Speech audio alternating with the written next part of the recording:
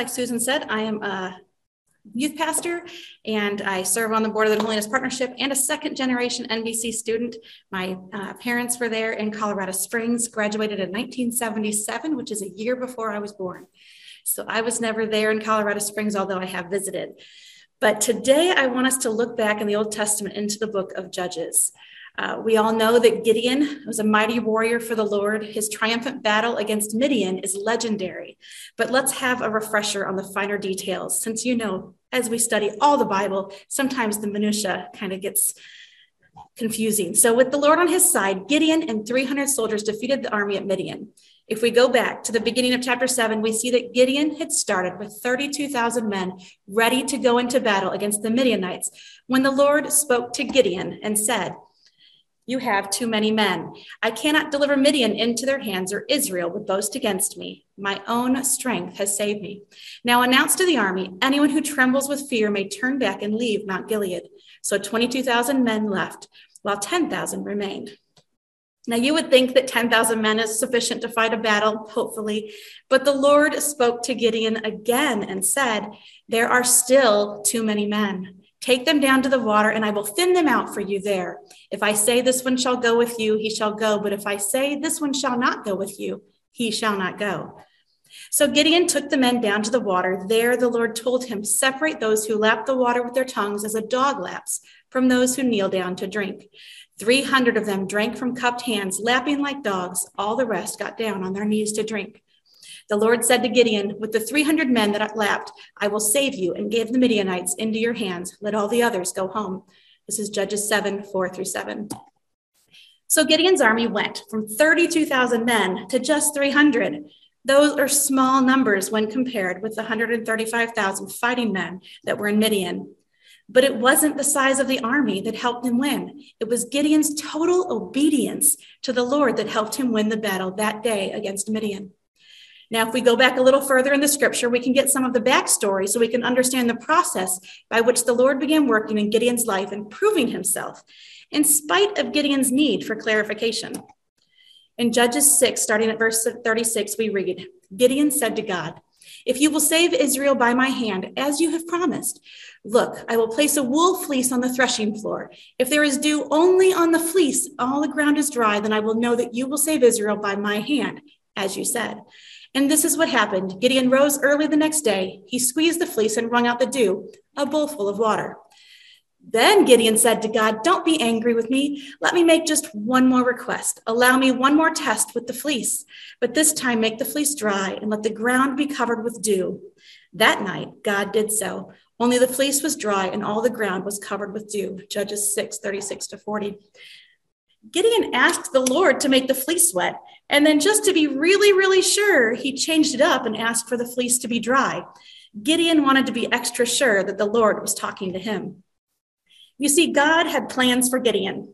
He only needed Gideon's total obedience. It was interesting here that Gideon trusted God was telling him, but he needed confirmation or assurance that he was really understanding what God was telling him to do. Friends, it is okay to ask God to verify what he told us, to validate that God is really speaking to us, and it's not our own desires that we are seeking to fulfill. When I was a teenager, I felt God's call in my life to be a pastor. I was always involved in the church and volunteered in many of the ministries, so I thought I was doing enough with the call. Shortly after high school, I went my own way for a while until I recommitted my life to the Lord and was sanctified at the Chicago Holiness Crusade. I still knew I was called into the ministry and wasn't even sure how I could start doing that. So I focused on serving in my local church and even on the district council for the youth. Let me tell you, I loved being a lay leader, and I felt it was enough to be doing that. I didn't need to give God more of me. Several of my friends asked me why I wasn't a youth pastor, and I would laugh and tell them that I was very happy with being a lay leader, and I didn't need to be paid to pray. I didn't realize it at the time, but I was staying within the boundaries of what I was willing to give over to God, what I could handle under my own strength. I figured it was close enough to the call that God had placed on my life, so I was being obedient, right? In March of 2019, I began talking with my pastor on the church board about finally accepting the call of God on my life that had begun so many years ago. They granted me a local license to begin my studies and training to be ordained as a deacon in the church. I know that being ordained as a deacon would make me a pastor, but wouldn't make me preach since deacons aren't called to that. Honestly, I didn't feel equipped enough to preach. I didn't fully realize at the time, but I was still putting limits on what I was willing to give over to God. I was going to be a pastor. Wasn't that close enough to being obedient? In February 2021, I interviewed for my district license. At the interview, I told them I was called to serve, not to preach, and was preparing to be a deacon. I also told them that I would be preaching the next day at our youth service. They then asked me if after preaching at the service, I felt God speak to me about changing to the elder track, if I would be willing. I laughed and replied, God would have to be very, very, very clear about that, and that being a deacon was enough. The next day I preached, and I later shared my recorded message with a couple of friends. Immediately, I got a text message that said, I sure hope you are on the elder track because God has definitely called you to preach. That night, I was like, God, if you are really calling me to the elder track, I need at least 2 more people to say something to me without me bringing it up. And one of those has to be my pastor, since I know he will give it to me straight. This was my laying the fleece before the Lord moment. The very next day, another friend mentioned the very same thing to me, and I was starting to get nervous. But I knew that it was Monday night, so the probability of someone else reaching out was unlikely, because you usually get most of your commentary from your messages on Sunday or Monday. That week on Wednesday, which is my office day, we didn't have staff meetings, so I figured I was in the clear. I dropped off some papers with my pastor, and he said, let's talk about your sermon. I immediately got nervous. He looked at me and said, I have never told anyone this, but you need to be on the elder track. Now, he said some other things, which honestly, I can't remember word for word because I was too stunned. I sat down and said, you are not going to believe this. Then I began to tell him the story that I just told you.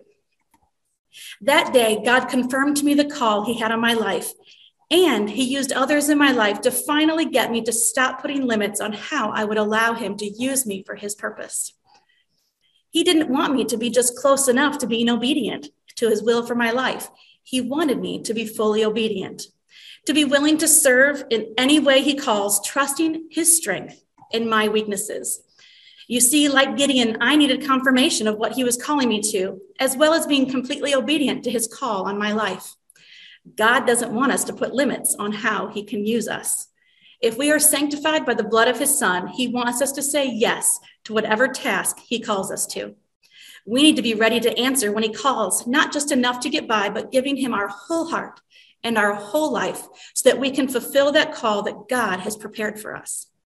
Now, I knew this and I had taught this, but in this moment, God reminded me that I can trust him to give me strength to do what he has called me to when I am weak and terrified or feel inadequate. In the same way, just as I learned this lesson, there may be some of you here today that need to hear the same thing. Are you following God's will for your life? Are you being completely obedient to what God has told you? Are you putting limits on how God can use you and relying on your own strengths? I can tell you that God wants to use you, and he needs you to stop putting limits on how he can use you. If we truly desire to make a difference for Christ in this world that we live in, then we need to be ready to say yes when God tells us to go. Let's pray. Lord, we thank you for this message that you have given us today with the call for complete obedience. Touch each one of us, Lord. You know that the people I'm speaking to, Lord, today are leaders in our Nazarene Bible College, Lord, but yet even still, I hope this message will just resonate within their hearts and their minds and their lives and be an encouragement to each one of them. Bless us today. In your name we pray. Amen.